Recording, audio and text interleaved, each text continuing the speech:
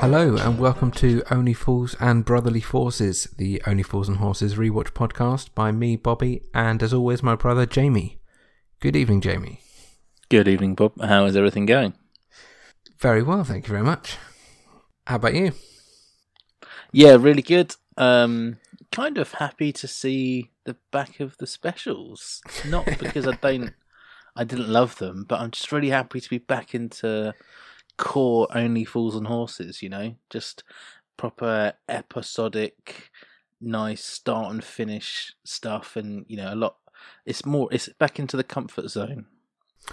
Yeah, I partly agree with that, while also I really noticed with this episode the added length and depth it had. Now we're into the 50-minute episodes. There was a lot going on. I mean, not special level lot going on, but certainly much more than, you know, the average episodes we've had before. I really enjoyed it. So I think I'd thought of season 6 and a lot of them coming forward as a bit like, it's kind of like the obvious choice of popular, you know what I mean? And it's almost like that obvious choice. And so as someone who's meant to be like a hardcore fan, like we kind of would consider ourselves to a degree, I almost want to prefer the kind of more niche earlier stuff. And so I came into this with maybe a little bit of, this might be maybe this is even more obvious and more broad than some of the early stuff. But actually it was just great. And I'm really looking forward to all of this new stuff now. Yeah, I thought it was really good episode, actually, and loads of things to allude through as we work through it. Do you know how long your episode was? I do, but it slipped my mind. Well, the version I watched was 47 minutes, so it's a lot longer. It kind of is close to double. Like, it's 27 minutes for the original, so it's a huge chunk of extra, and it did feel like there was loads more going on, loads more talk and subtext and story building and all that stuff. So let's talk about all of it. It's series 6, episode 1, Yuppie Love. Stick a bunny in me pocket. I'll fetch the suitcase from the van. So we open, and Rodney, wearing a very 80s double-breasted suit, is tapping away on his even more 80s looking computer. Which is completely ridiculously positioned for the audience's benefit. Yeah, see, I wondered about that, but because you do often see back in the day, like, keyboards and monitors were like, I don't know, it's almost like they hadn't all figured it out yet of how they wanted it to be, because they were still relying on paperwork, because a lot of computer stuff was data entry, right? So they'd have the keyboard in front of them, the papers, and the screen on the side. I feel like it's something I've seen a lot, but maybe it's always for television benefit. But I think that's maybe how people used computers in the 80s. They watch TV straight on. Why would you watch something at a 90-degree angle? Well, that's the thing, is they're not. Often it's just like data entry, so they're actually looking at the paper and they're just putting it into the computer. So I think that setup is quite common back then, because what you're actually paying attention to is the paper. Yeah, I can't really see it, but who knows? I mean, I also have to just mention that suit. I've got a real hatred of this era, and the double-breasted suits. Double-breasted suits look awesome on some type of fat people, and really good if you're very broad and it's fitted in just the right way. But on basically anyone tall and slim, a double-breasted suit just always looks crap. And so there's just this 5-year, 10-year period in like the late 80s, early 90s of just everyone only wearing double-breasted suits, and people with Rodney's build, it just looks ridiculous. Just looks like you're wearing your dad's jacket. It always does, even if it's fitted as well as it can do. I mean, to be fair, anything and everything that Rodney's ever worn in every episode has looked like he borrowed it from his dad. Yeah, true. That is kind of his MO. But Rodney is talking about getting his future sorted, and, you know, he's looking to get this diploma, and they talk about that Del's going through a bit of an image change, and he's watched Wall Street, and he's got really into Gordon Gekko and wants to be a high-flying yuppie. The way Del was telling the other day, the future's never looked more promising. Oh, well, but that's all talk, innit? Haven't you seen the change in him? He's gone all high-powered and trendy, hasn't he? I mean, he saw that film Wall Street about 6 bloody times, didn't he? And there's a character in that, right, called Gordon Gekko. Now, he's a real tough, high-flying whiz kid, right? And Del wants to be just like him. He doesn't seem to realise that Gordon Gekko had brains. Yeah, this bit annoyed me a little bit, just because the episode's already called Yuppie Love. Del is walking around with a file of facts and a braces. Like, I would have thought all these references were kind of enough. Did we really need to have it spoon-fed to us as, like, just in case anyone wasn't keeping up? The thing we are parodying is Gordon Gekko. It just seemed a little unnecessary to really bring up the film. I don't know, it seemed odd. It seemed odd to point out the thing you're parodying like that. I don't know, I mean, maybe it's too soon to say, but one of my overall thoughts of this episode was it was a real setting scene episode, and I won't say that anymore, but I won't go into that anymore now, but I think the intro is doing exactly what it does for the rest of the episode, which is kind of set that scene. But Del enters, quite literally belt and braces. Did you notice he's even got a little cigar holder tip on his cigar? I did not notice that. You know, like the old Cruella de Vil one she has on her cigarette. She's got a little cigar one as well, which I'd never picked up on before. Interesting. And he comes out with something that sort of is a bit of a theme moving forward for a little while, which is food is for wimps. So a few things sort of comes out that's for wimps. I don't even know really what the angle is there, but he's too good to be showing weakness or whatever it might be. Well, I get the feeling that real yuppies are all taking far too much cocaine to worry about silly little things like food. But I don't think that's a thing I don't think that's a thing with Del, so I don't really know if that tracks, but definitely that's a thing for proper yuppies. Does that happen on Wall Street? Yeah, there's definitely some cocaine involved. Is that the one where Leonardo DiCaprio did it with Matthew McConaughey? No, that's Wolf of Wall Street. Oh yeah, that was Wolf of Wall Street. Yeah, Wall Street is the... But didn't Leo redo the remake of Wall Street anyway? No, there was a sequel to Wall Street called Money Never Sleeps with Shia LaBeouf, but it was a sequel. The original was with Charlie Sheen. Talking of people doing a lot of cocaine. I actually thought it was there was a remake of it as well, though. No, just a sequel. Oh. But in the sequel, Shia LaBeouf basically plays like a reincarnated version, almost, to a way of Mike. Is it a bit like a modern reboot? Oh no, you said it's a sequel. It is a sequel. It's like a modernised reboot sequel. Yeah, it's a 20 years, 30 years later sequel. So yeah, reboot sequel thing. Oh, cool. But Del's talking about buying the flat, so, business must be going okay. Feels like he's kind of catering with a higher standard of goods. Like, he's got the coats, although they're dry clean only and raincoats. They look quite good.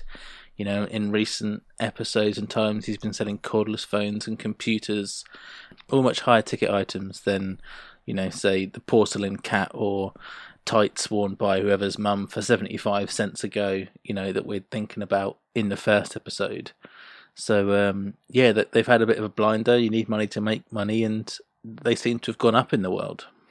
Yeah, maybe. I mean, he's done coats before. He's done the old camel air coats, but this is, the kind of modern 80s raincoat, which I've actually never had a raincoat like this. I've always quite wanted one. Not that I ever wear a suit these days, but if I did, I'd probably have a coat like this. I also found it interesting talking about the whole buying of the flat. So, because there was like the government right to buy scheme that was a huge thing all the way through the 80s of it was a big like Tory policy. Very controversial. Obviously, won't go into it. But it's interesting. There's not a lot of references to that kind of stuff going on in the world. So I found that quite interesting because that was very, very topical, really, for them to be talking about buying the flat. Yeah, I didn't really think about it too much, other than the fact that they've been there for a million years, and it seemed like a sensible thing to be doing. Rodney thinks it's a pretty good place to be, though, and doesn't think they should be selling it. Think of it from our business point of view, eh? I mean, this flat is in a wonderful position, isn't it? I mean, it's 15 minutes from the West End, it's 15 minutes from the motorway. And 15 minutes from the Grand. But Del starts talking about all the work that he's put in, and, that he's been financing the family for years, and Rodney's just being a moan old git as usual, just finding some way to care about something he doesn't really need to care about. Yeah, obviously Rodney's making his little political stance, which was a real, genuine political opinion of the time. Not that Rodney would ever turn down money if it was thrown at him. We all know that. But it is interesting to hear Dale talking about his grafting. Like, he really has, Dale has properly kept this family together for so long, making all the money. He's completely justified in everything he says. And Rodney proceeds to tell some long tale about one Sunday afternoon he went and did a work when he was 11. And so Dale's like, all right, you grafted as well once. One Sunday when you were 11. It kind of explains a lot of the reason why Dale's not very academic. He's spending so much time at a young age working straight away. He's missed all of that sort of time where you're a teenager and you're getting a greater vocabulary and understanding, and probably even learning in later school and college, and he's just kind of been on his own doing his own thing. So I think it kind of explains it some way. But I think it's a really good opening scene off the back of what we were talking about the last few episodes about Sullivan needing to reinvent or at least update or modernise the Trotters and the show. It's all kind of getting hashed out here nice and early. It's like a little walkthrough and into, what's about to come. That's the trouble with you, Rodney. You don't move with the times. The world is changing out there. It's a financial jungle. It's a question of he who dares wins. He who hesitates, don't. The thing I found quite interesting is, to me, yuppie is a derogatory term when I think about it. Like, I thought of a very good sort of modern equivalent, even though they're very different lifestyles. But in terms of equivalency, I think hipster is quite a good one, because everyone at the time, they knew what a yuppie was. There were people that wanted to be yuppies, but they wouldn't have wanted to call themselves yuppies. And I think it's kind of the same with hipsters now. And I can take the piss out of hipsters because I have a beard and work in a brewery, so I basically am one. So, no offense to hipsters. But I always think of yuppie as being a term that no yuppie would want to think of themselves or would refer to themselves as a yuppie, even though everyone that ever met them would. I don't know for definite, but my impression of both of those things is at one point when it was first coined, it might have been something that had either been idolised or was like, people were like, I want to be a yuppie, or they didn't have that stigma attached to it, but then very quickly became a sort of point of derogatory, a point of not down talking, a point of insult. Yeah, a point of insult, or a way to really.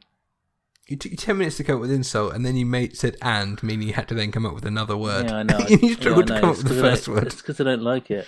Yeah, I know, but don't paint yourself into another corner. I'm just hoping that inspiration takes over at that point, and it just naturally happens. Sometimes it does, though. Fair enough. As soon as you said "and," I went, "Oh no."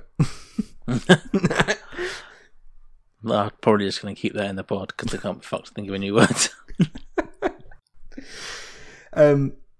Did you actually know the etymology of the term yuppie? I had no idea. Have you researched it? Please enlighten me. I have. Young urban professional, or possibly young up and coming professional, but I think urban professional was more common. I actually have heard that before. Yeah. I think it's a bit like chav. It has that kind of. It's like the complete not the opposite. It was like a flipped coin to chav. What did chav stand for? Council, House, and Violence. Oh, really? I didn't know that at all. Did you not? Interesting. Well, I don't frequent with these chav people. So believe me, no one who is a proper chav knows what chav means. I can assure you. It comes to the territory. But yeah, I found the whole that whole idea of, I think, like you say, it was something to be aspired to probably at the start, and the second it got the name yuppie, I think is when it became a negative, very similar to hipster. And yuppies got accused of, being very self-obsessed and associated with gentrification in a negative way, and it's got like a whole history behind it. It's a very loaded term, so it was quite interesting looking into it actually, and the idea that Del would want the label. But we leave the flat and cut to Del and Rodney in the van, and Del takes a little sidetrack on the way to taking Rodney to his evening class, and they pull up at the King's Road, and they get out King's and sort of Avenue. admire King's Avenue, and they kind of admire this house, which they say is worth $750,000. I mean, that house now is probably worth, what, $5 million? Oh, at least. It's probably 10. Just for its location, let alone anything else. If they drove past it between Peckham and going into town, and it was that house, that is worth 10 million. But Rodney, again, I'm not going to continue this slagging off on Rodney because I'm bored of it. Literally, I'm bored of him and bored of me slagging him off. But he talking about loads of people being able to live on the land and having a big house as immoral, whatever, Rodney. But Del wants to be successful, and he says so. Look, Rodney, I want to be successful, but not for the money. I want the power and the influence that success brings. And what will you do with all this power and influence? Spend it. This did remind me of one little quote which I've heard before, because there is, and I don't actually agree with Rodney necessarily, but I do find this quote quite interesting. I really wish I knew it's from, but the kind of the start of it is, there is nothing worse than socialist architecture, because people think of like housing blocks and all that sort of stuff, and there is one thing worse than socialist architecture, and that is homelessness. So that's the point that Rodney's trying to make. I find it hard to comment on that. Like, I'm just a simple man of simple pleasures and rarely ever delve into that sort of side of politics. I love having debates about some political things, or not that is necessarily political, but I suppose it's definitely political. But yeah, I'm not stating an opinion of either side. It's more an interesting, thought-provoking sentence that you might read about, and I just remember reading the quote and finding it interesting. So Del drops Rodney off at class and is just properly taking the piss and pretending like he's his dad. It's very funny. Hurry up, Rodney. You'll be calling the register in a minute. All very good bits. Yeah, real good banter.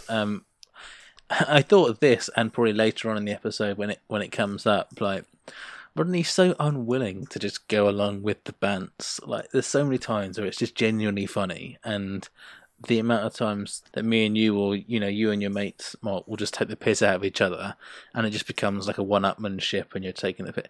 He just never takes it like that. He's always just like, it's such a funny thing that Del's doing. He could just like not be so uptight. But it wouldn't be funny if he wasn't. Well, no, it could be funnier if he was playing along with it. I think it's definitely funny that he gets annoyed. And then we get the first glimpse of Cassandra, played by Gwyneth Strong.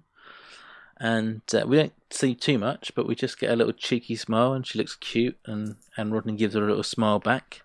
But Del is distracted by these two sorts heading into the wine bar and starts to make his way with his briefcase and Filofax in hand. 'Cause if you are the besters, but you don't ask questions, then brother, I'm your man. The Del Boy wanders into this fancy wine bar. The whole bent elbow holding Filofax, are literally not just in his hand, but to make sure everyone sees it, he's holding it perpendicular to the floor with a 90-degree bent elbow. Is madness.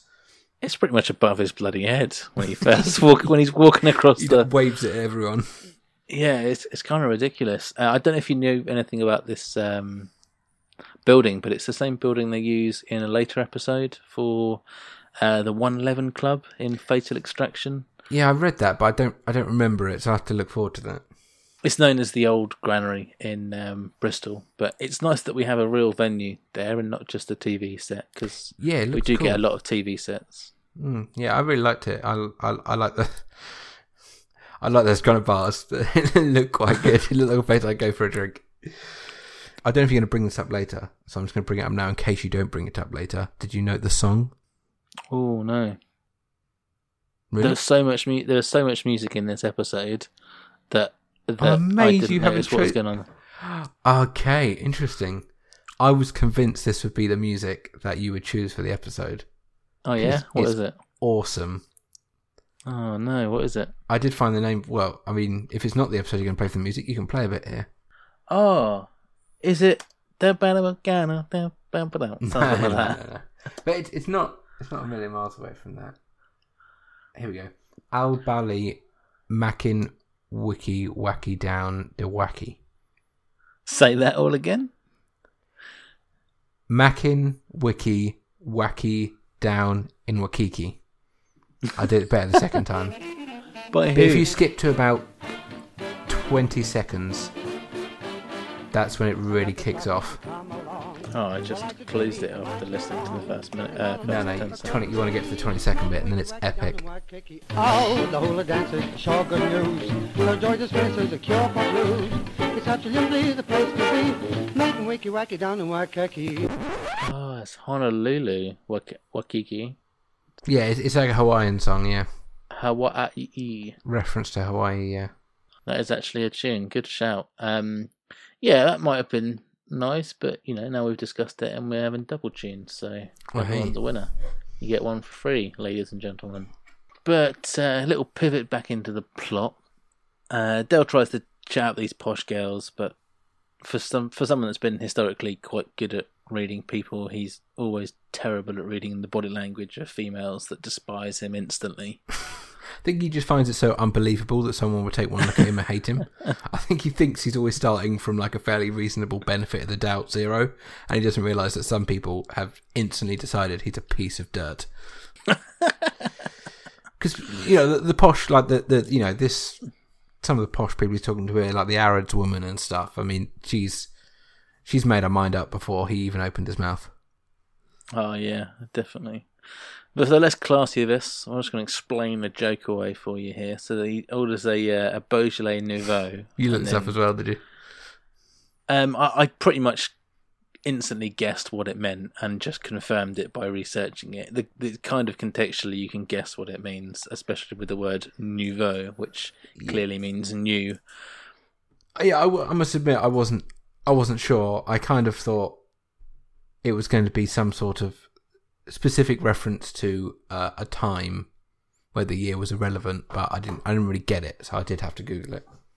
Yeah, so I mean, what happens? He orders the Beaujolais Nouveau, calls the bartender back over to then say 79, and the posh girls laugh. And the joke is that Beaujolais Nouveau is a very young, not very fermented, and very quickly sold wine. It's one of the greatest exports of French wines.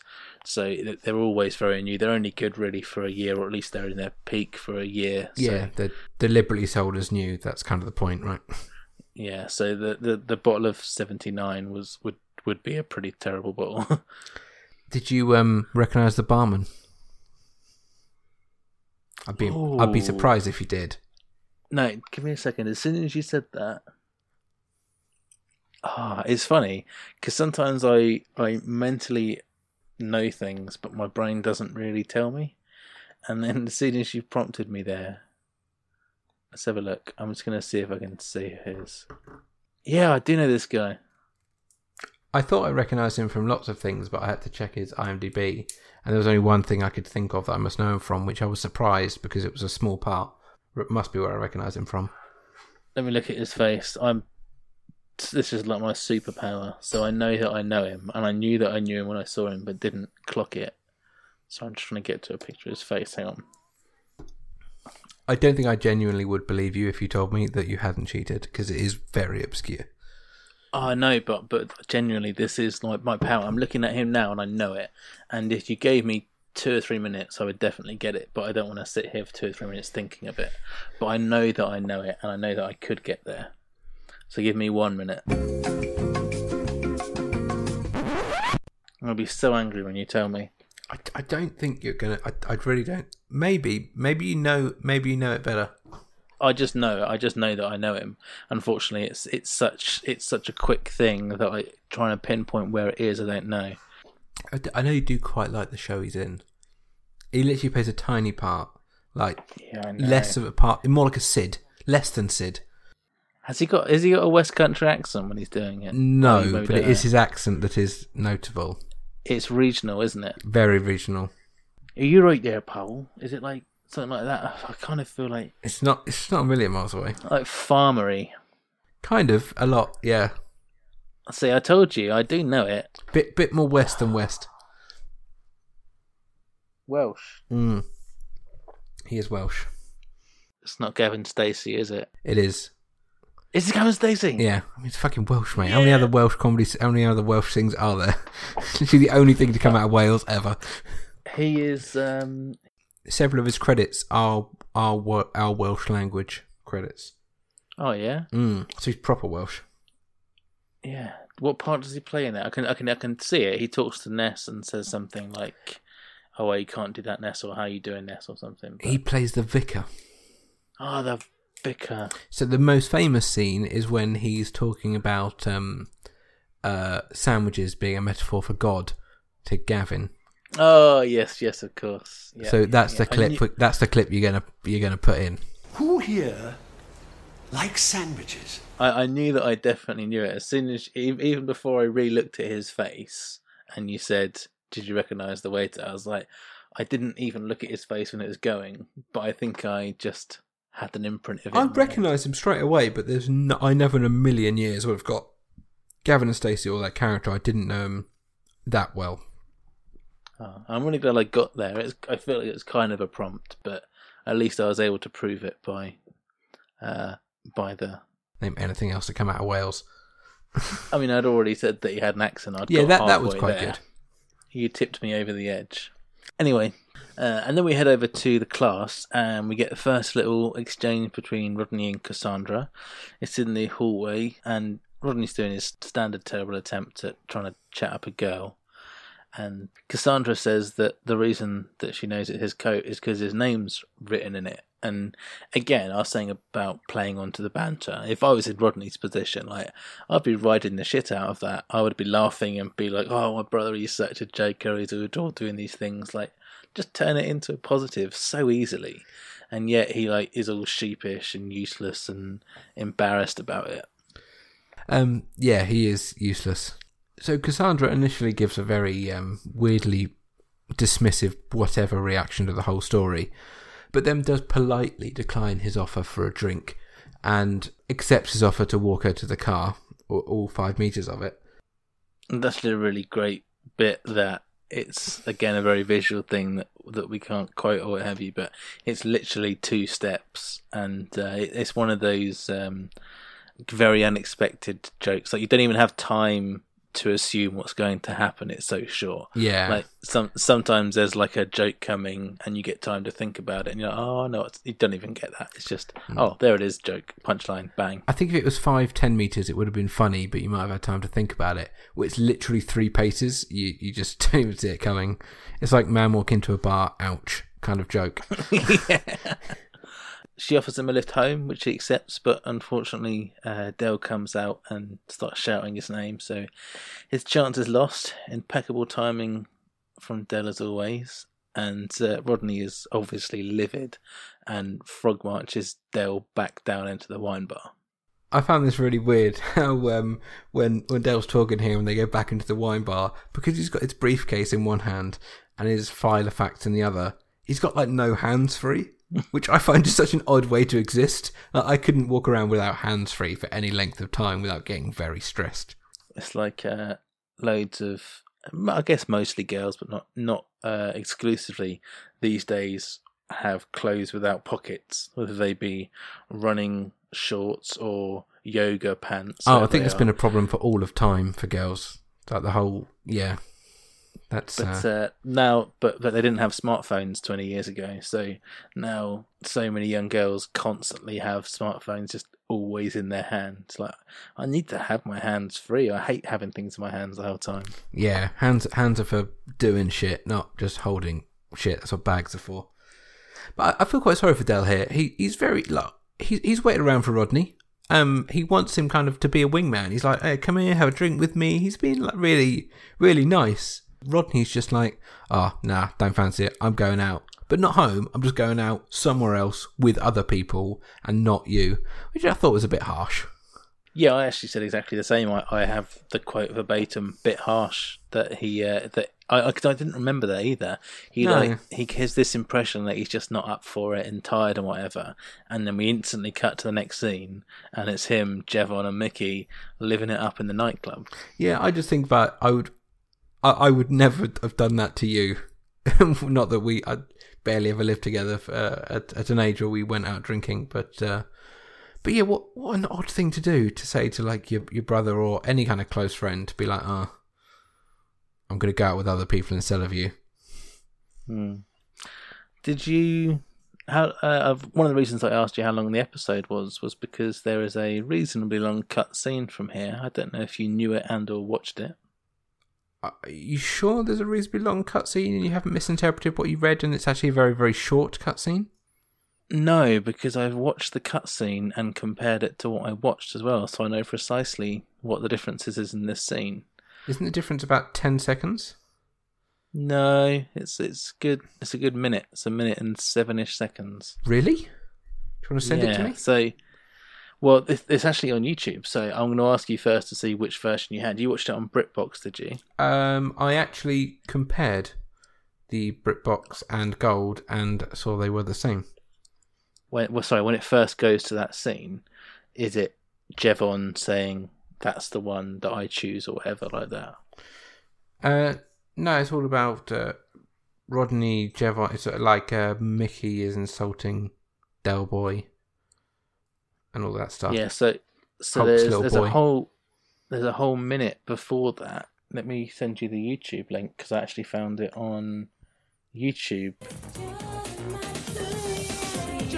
Jevon, what? See the blonde bird? I've had her. And her mate. See that black salt at the back there? She's crazy about me. Phones me all the time. You're a hell of a man, Mickey. Mickey, are you doing this for charity? What do you mean? Well, I just wondered whether it was sponsored bullshit. Oh, tell me the truth, Rodney. Hi, Jevon. What's your darling? Not dancing tonight? Not this precise moment in time, but being a creature of impulse, I'm cold like a spring. Ready to move with sinuous grace when the music takes me. If either of you two should be in the vicinity when this occurs, who knows? It could be your lucky night. So just to hit that minute there, definitely a few bits of gold there. Lots of funny stuff going on. Mickey is quite literally just like Jay from Betweeners. Look, you lot can stay here and fingernails arse if you wanna, but I'm off to find the clunge. And is, spouting off some sort of big I am stuff when it's obviously clearly rubbish. And Rodney's equal to it, and he's just slagging him off, got a good joke going on. But it's funny because there's a whole minute and 20 seconds there which is cut off, and I remember that bit because I remember Rodney specifically saying bullshit, and it's that old tie-in to the VHS. And it's funny because I thought I had what I watch it on is a copy of what I have on DVD on my laptop anyway. But I thought that it was the original VHS version. But the fact that that isn't in there means that it probably isn't. So there may well be other little bits in there that we've missed off as well.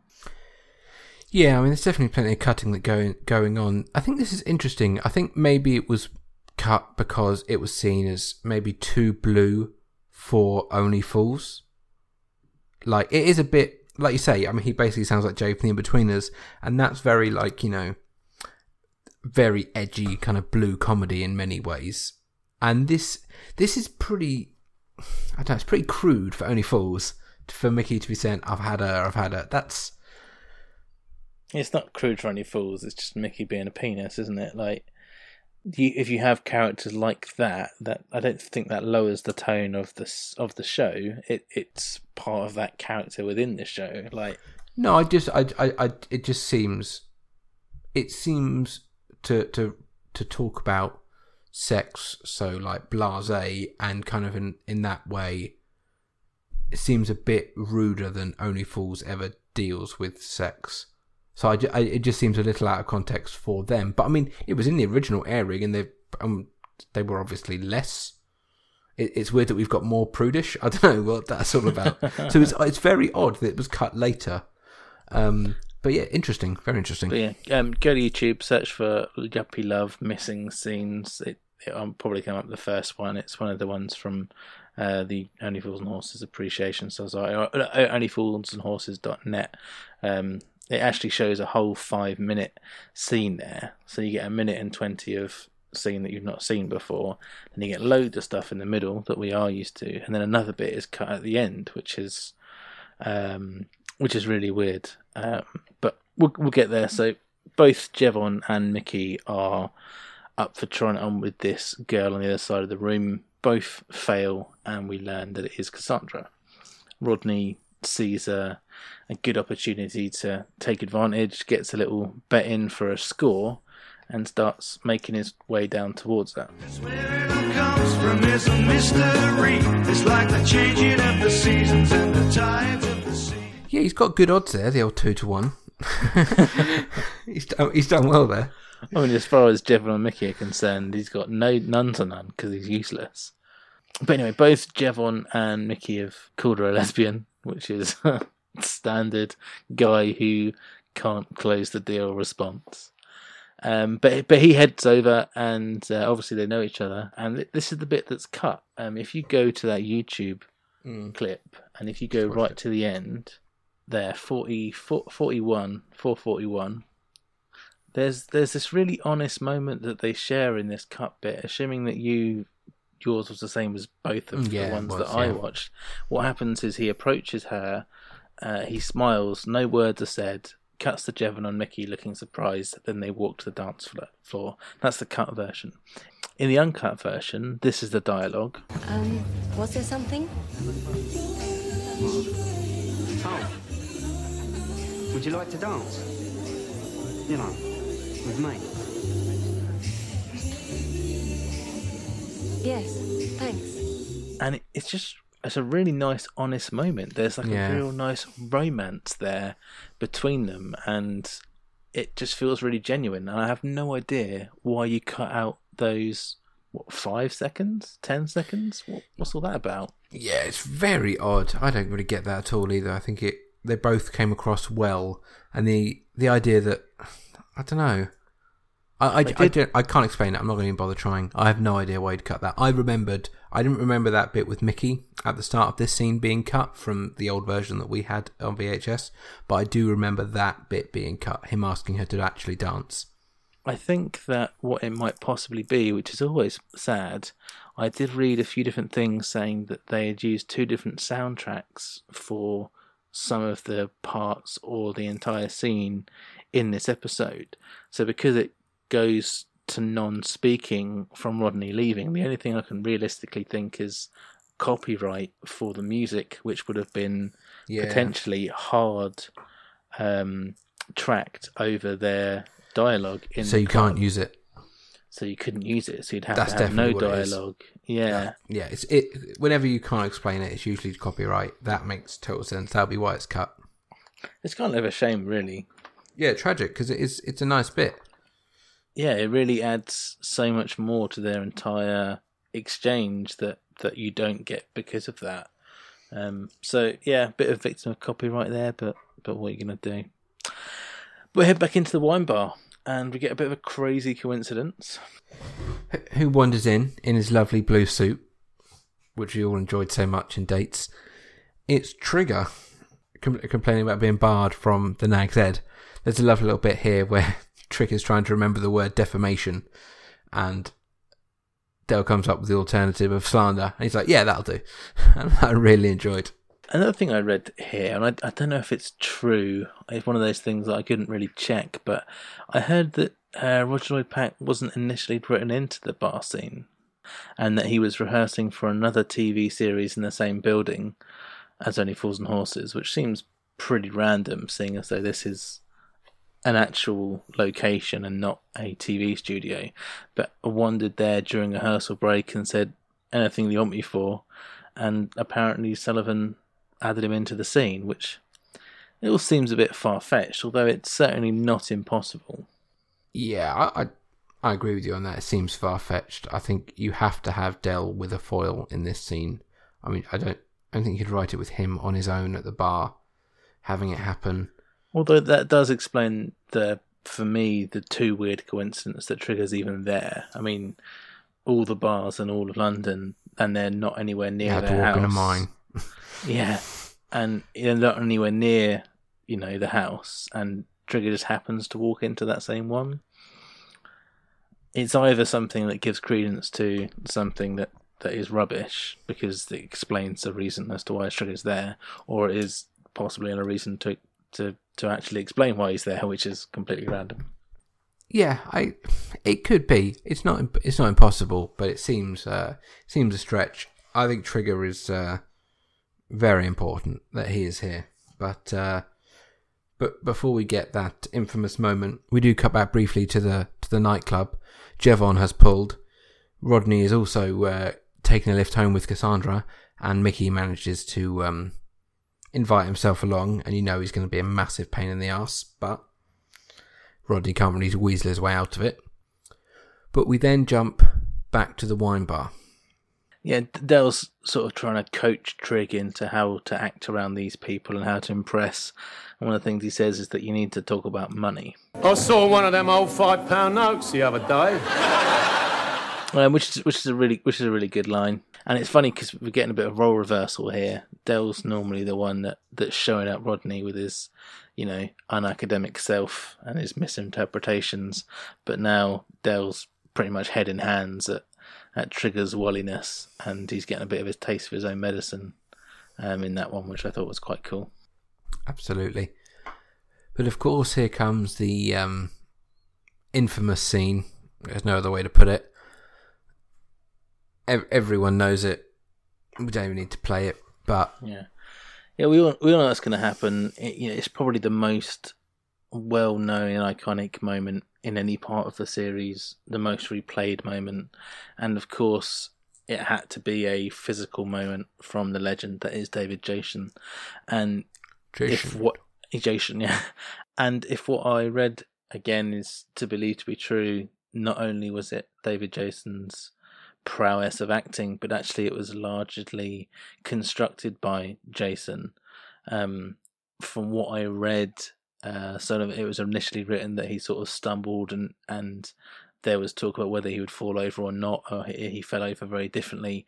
But David Jason specifically thought that he needed to not look where he was going, and that it would be a lot funnier in that way. So I think it's kind of a amazing testament to his ability as an actor, and also his connection with comedy, that David Jason is very responsible for the most iconic scene in Only Fools.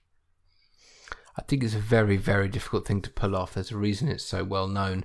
He does talk about this a lot in his autobiography, about the history he has with slapstick, and he is a very physical comedian. We've seen it a lot throughout Only Fools, that he can do this. It's kind of in his arsenal and underused a lot in the character of Del Boy. But it's just perfect. The way he falls. You've then got Roger Lloyd Pack doing the perfect reaction of looking for him. You've then got his perfect reaction of when he then finds him and looking equally confused. And then Del Boy walking off very dazed and confused. Yeah, the moment itself, and I'm only saying this out of honesty, has kind of lost all of its pizzazz for me. Watching it, I had a smile of recognition, but really I've seen it so many countless times. It is literally just a fond memory, and there's no big laugh for me at that moment. I think it deserves all of the praise it's got, and it is definitely one of the funniest moments. But I can't help but find the sort of more nuanced and the things I've forgotten a lot funnier. So it was kind of a shallow victory really for this, but it is a huge scene.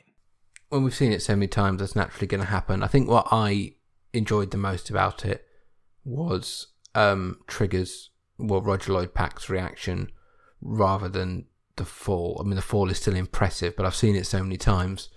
But I think, watching the kind of long, drawn-out Trigger reaction was was pretty perfect. So cut to the car. Mickey, Rodney, and the two girls making their way home from the club, and Mickey is being a top class A-star bellend. I just don't even know what to say. Like, he annoys the shit out of me so much, and this might be the most annoying thing that he ever does. It's definitely the most annoying thing he ever does. I just wanted to punch him. But they drop off Cass's friend, and after a bit of a unfortunate prompt from Mickey, Rodney's suddenly getting a bit nervous about the fact that he lives in a shithole compared to this really nice house. It's funny, actually. I only thought about this just before we started recording, that Cassandra and her mate are actually the yuppies, ironically. It's, Cassandra is an up-and-coming urban woman with money and taking a computer programming course and stuff, and, later on is all about her and the bank. I mean, Cassandra's definitely a yuppie, certainly a lot more of a yuppie than Del is. And a shite sight more than Rodney is. Definitely.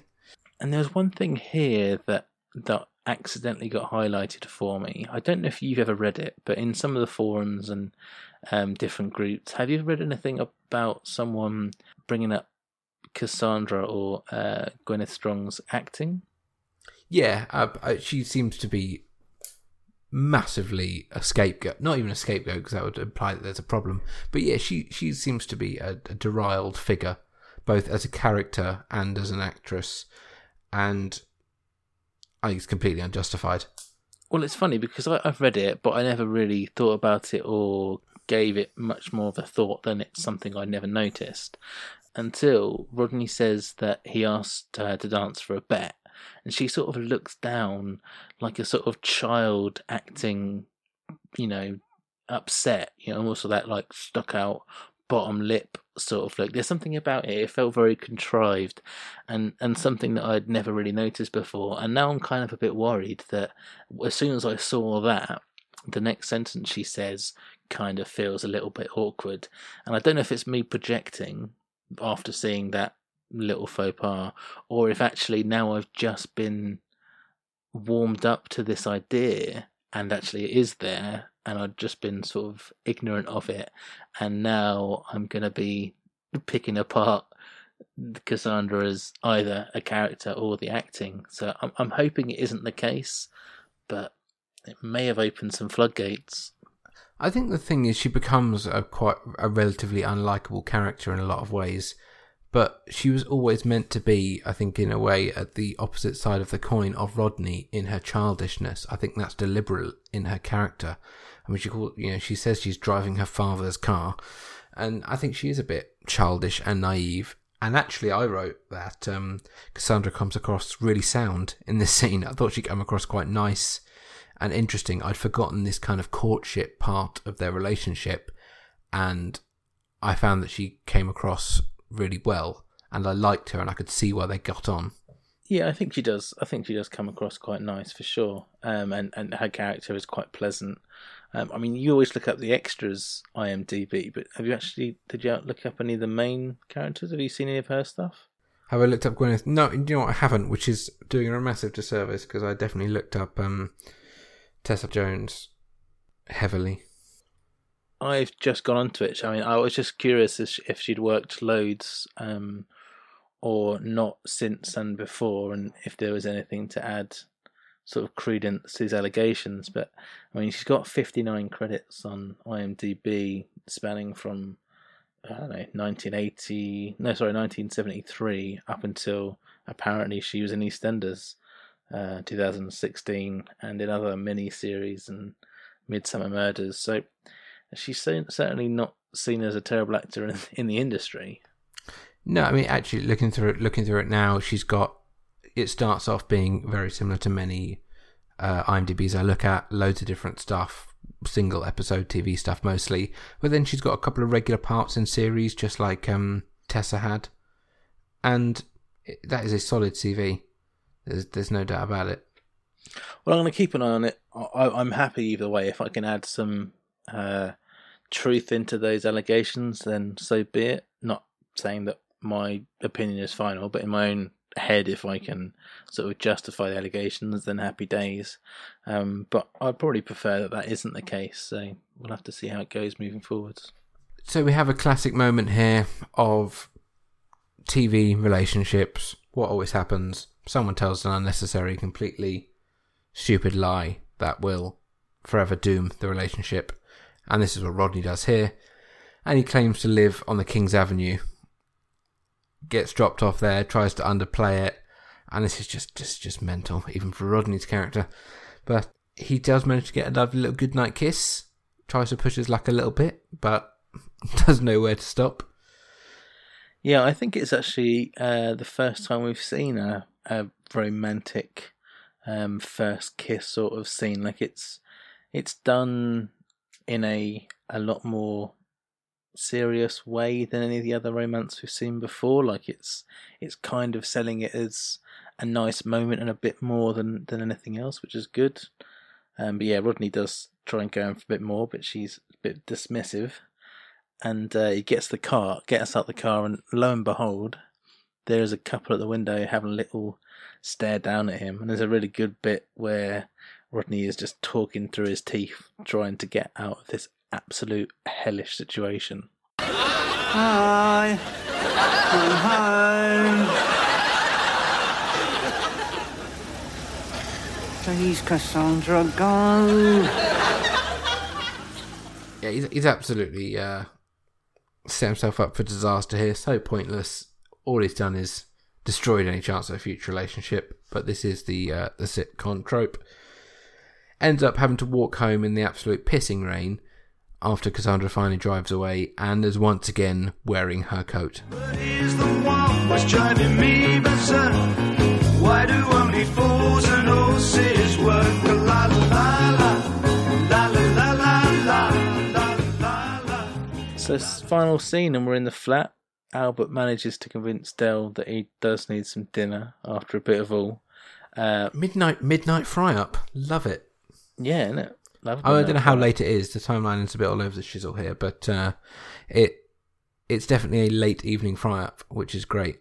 It reminds me of when I was in New Zealand. I worked on ski fields for a season, 3 or 4 months, with one of my best mates, Nick Gent is his name, and we were out on the Raz, gone out for a big night out, and where we lived was like staff accommodation, and it was catered, so we had one morning a week where it was cooked breakfast. So we stayed up all night on the beers in the cafeteria area, also the common area, and then the chef came in at like 6:30 in the morning. All I drunk as a skunk. It's like, "You all right, mate? Can't wait for breakfast."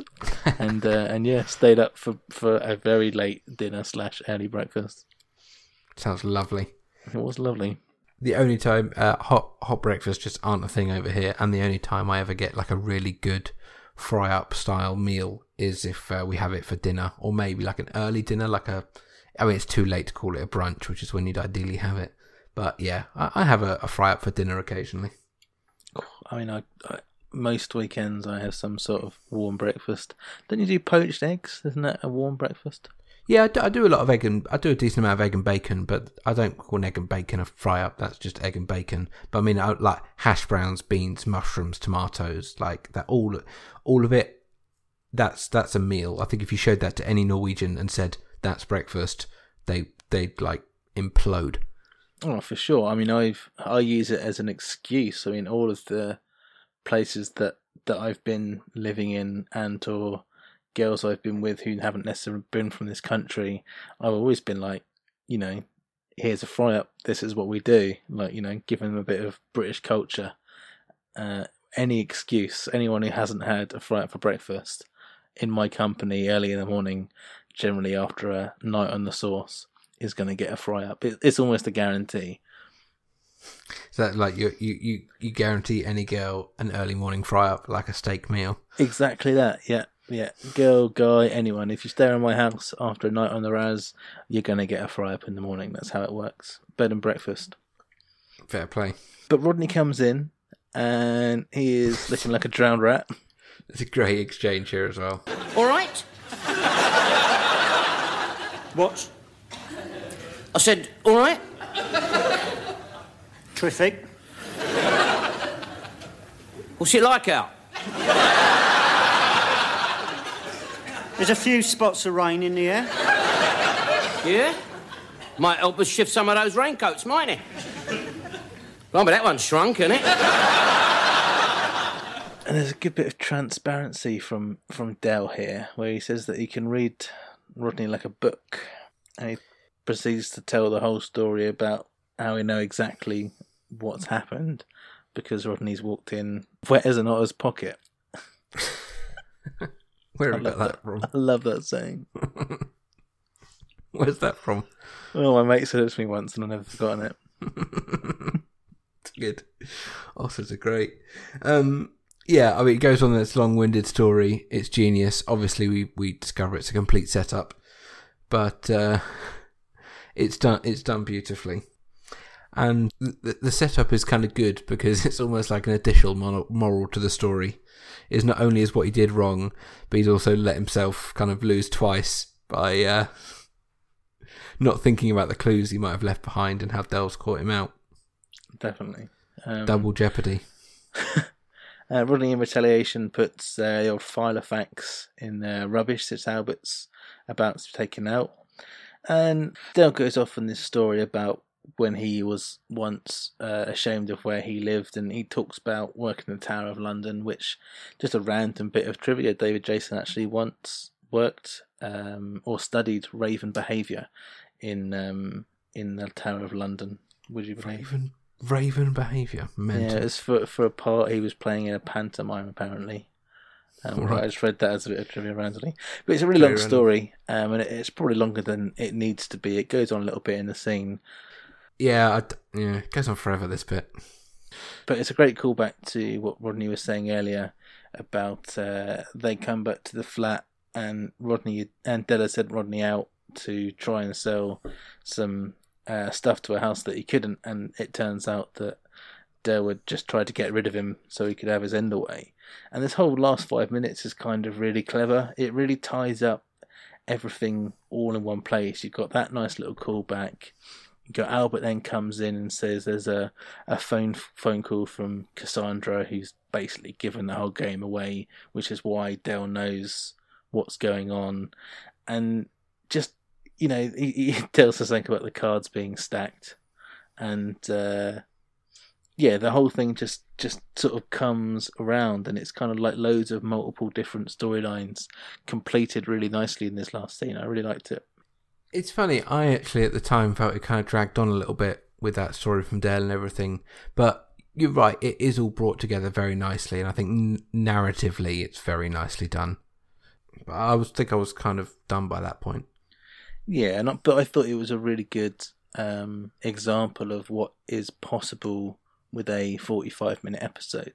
The fact that it all comes together in that way. You can't write like that in 27 minutes. You can't have storylines going off in loads of different places and then tying up in one place. You can't have like a little side plot that comes out at the end. So for me, it was a really nice, like, this is what we can do with 47 minutes. It was kind of a bit more complex than everything else we've had before.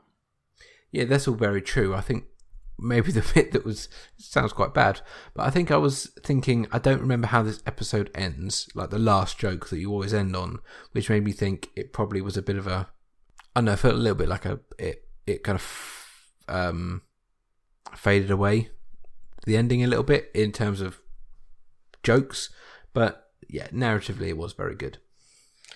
But the button on the episode is when Rodney thinks it's all over, but Dell's got a different idea. You told her where I lived? Well, bang goes another dream. No, ain't necessarily so, bruv.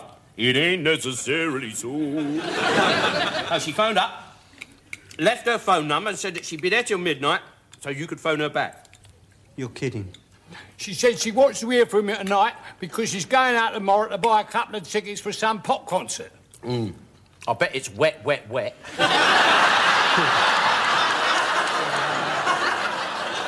Yeah, I'll bet. Ah, cheers, Dill. Wait, where's your number? In my file effect.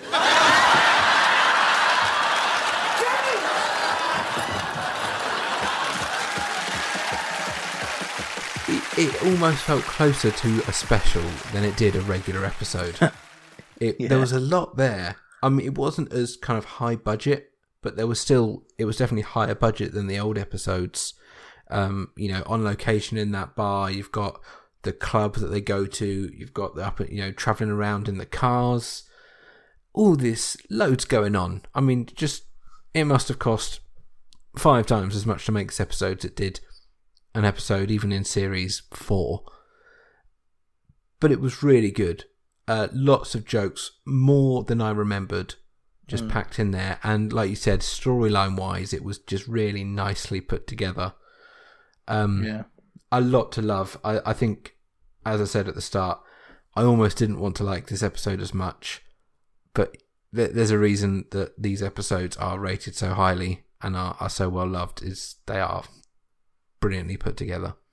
Yeah, there's no stakes again on this. There's no missions. It was purely a social setting and an updating episode. Not only has it sort of set the scene for the changes and the transition that we're going through, but it's also set the scene for what we can expect from the episodes moving forwards. There's obviously an epic moment in this episode. The plot danced a bit all over. There's loads of sort of stuff going on, but it never felt too complicated. It all tied in really nicely and neatly at the end. I thought the romance really seemed genuine, even more so with that cut scene. But I thought that was filmed really well. I thought it was a really brilliant episode in every way that you could look at it. So it's really no surprises that this came in at number 5 in best rated episode on IMDb, on that graph that we were talking about last week. And I think for what it achieves and the land it lays, I'm probably going to put it in my top 5. Even though I didn't enjoy it as much as some of the episodes, because I remembered the best bits very well, and that's the thing, isn't it? If I remember the episode really, really well, I enjoy it less. And that is just how it works. But no, yeah, there is an element of that to it for sure. But objectively, easily a top 5 episode. Great episode thus far. Yeah, I agree. I think it's very interesting how the stakes are so low, and how that's been a quality of a few really good episodes. And there's definitely some higher octane episodes coming up, and it'll be interesting to see how we compare. But I really enjoyed this ride. It made a lovely evening's viewing. I enjoyed it thoroughly. There's actually been no stakes. What was before Who Wants to Be a Millionaire? There's no stakes in that. No stakes. Who Wants to Be a Millionaire? There's stakes. Yeah, but no financial stakes. That's what Wants to Be. It's about him becoming a millionaire or not. I mean, it's the definition of stakes. There's nothing to lose. Yeah, that's what I mean. There's nothing to lose. Video Nasty. Not really much stakes in that. T for 3. Longest Night. Miracle of Peckham. Most of them, it's funny, you think of Only Fools and Horses as a kind of living on the edge type series of them always like kind of scraping together, and there's lots of references to them being skint. I mean, that was a big part of the Frog's legacy, but pretty much every episode is based on optimism in a way. It's like chasing the million rather than trying to avoid poverty, because I guess that isn't funny. that's not so much enjoyable. It's the almost there that's nice. I mean, we think of some of the early episodes, maybe the stakes are higher when you've got like obviously Friday the 14th and the stuff with what's his face, McKay, their dad coming back and Del being ostracised. I mean, this is all very early stuff. But yeah, a lot of it is more. It's more about chasing money than it is losing, and this isn't even about that. This is just chilling. Yeah, I mean, when I actually look at all of Series 5, there's no like big buy, sell, stakes, loss, win moment. I mean, the Pressure with Love, Miracle of Peckham, Longest Night, T for 3, Video Nasty. None of those have really got anything sort of big stakes going on in the way that the other stuff, earlier stuff has. None of the specials, so maybe just the dynamic sort of change, and I'm living a bit in the past. Yeah, I think you think back to episodes like A Losing Streak, and they're actually betting their life on a moment. I guess that's the thing, you can't play that trick very often. You can come up with different ways that they might make millions, but you can't find out with different ways they'll lose it, because it wouldn't be believable, I guess. Yeah, and like, as one door closes as well with the old Lowry doors, they've got all of their capital tied up in it. Like those early, I think they haven't got a lot of money, and that's sort of the point, isn't it? Is they don't have a lot, therefore it's easy to lose it all. Yeah, and like long legs to the law, stakes there are massive. Is it? Yeah, well, I mean, they're going to all go, you know, their entire house is full of rob shit, and they've got the police coming around. Yeah. So, yeah, it's funny how that has really changed over time. There's not as they're more chilled and maybe more optimistic, and I think that's a theme that's going to become more so. But yeah, I'm really happy for this longer episode, the bigger budget. Looking really forward to Series 6. This and next series are going to be the most enjoyable one to talk about. Looking forward to next week's episode is Danger UXD, is that right? This one's high stakes. Only like life or death, I don't know about financially. Well, yeah, that's even worse. I mean, they're the highest of stakes. Yeah. But this is definitely Oh, they won't be skinned, they're just going to die. This is definitely an episode that I remember really well. I think I've even seen it once or twice with my good friend Rich, so it's going to be really fun going over some of those points for sure. Nice, well, I look forward to that one. What is our music playing us out this week then, Jay? Not Waikiki Mukikiki Wakakiki. No, which was a great song. I'm really happy to play that earlier. But right at the end there, I mean, I was looking for the music within it, and you know, there's loads of different music played and records and mentioned and blah blah. But right at the end, I always like to kind of educate myself a little bit with the music where possible. And Dale comes out with a little thing I quoted. It ain't necessarily so. Which I had no idea what it was. So I went down a little bit of a rabbit hole trying to find it. And it was originally a song that came from the Gershwin's opera Porgy and Bess in 1935. And it's sung by one of the characters in there. But it's been resung by loads of cool people, which is what I sort of went into. Two of the people it was sung by was Sammy Davis Jr., which we've spoken about before, and who comes up a few times here. Yeah, I think he's close to getting a couple of features, but we've never actually played him. But today is not his day. I did come across a version by the legend Cab Calloway, and I'm very happy to play a version by Mr. Cab Calloway that even brings in a little bit of scat singing in there, which has no place in the song but works brilliantly. So nice. Yeah, happy to have Cab Calloway sing us out. But thanks for joining us for the new series and the new format. Hopefully this hasn't gone on for an age, and you'll be up for joining us again next week for Danger UXD. Looking forward to it. Thanks so much, Jay. As always, thanks everyone. We'll see you next week. Pleasure, Rob. Thank you very much. Cheers, guys. Thanks very much for listening to the podcast. If you'd like to get in touch with us, you can find us on Facebook /OnlyFoolsBrothers, or on Twitter we're at OnlyFoolsBros. Or if you want to send us a longer message, you can email us at onlyfoolsbrothers@gmail.com. Also, really appreciate it if you could give us some sort of rating or review on your podcast app of choice. Thanks very much. Goodbye.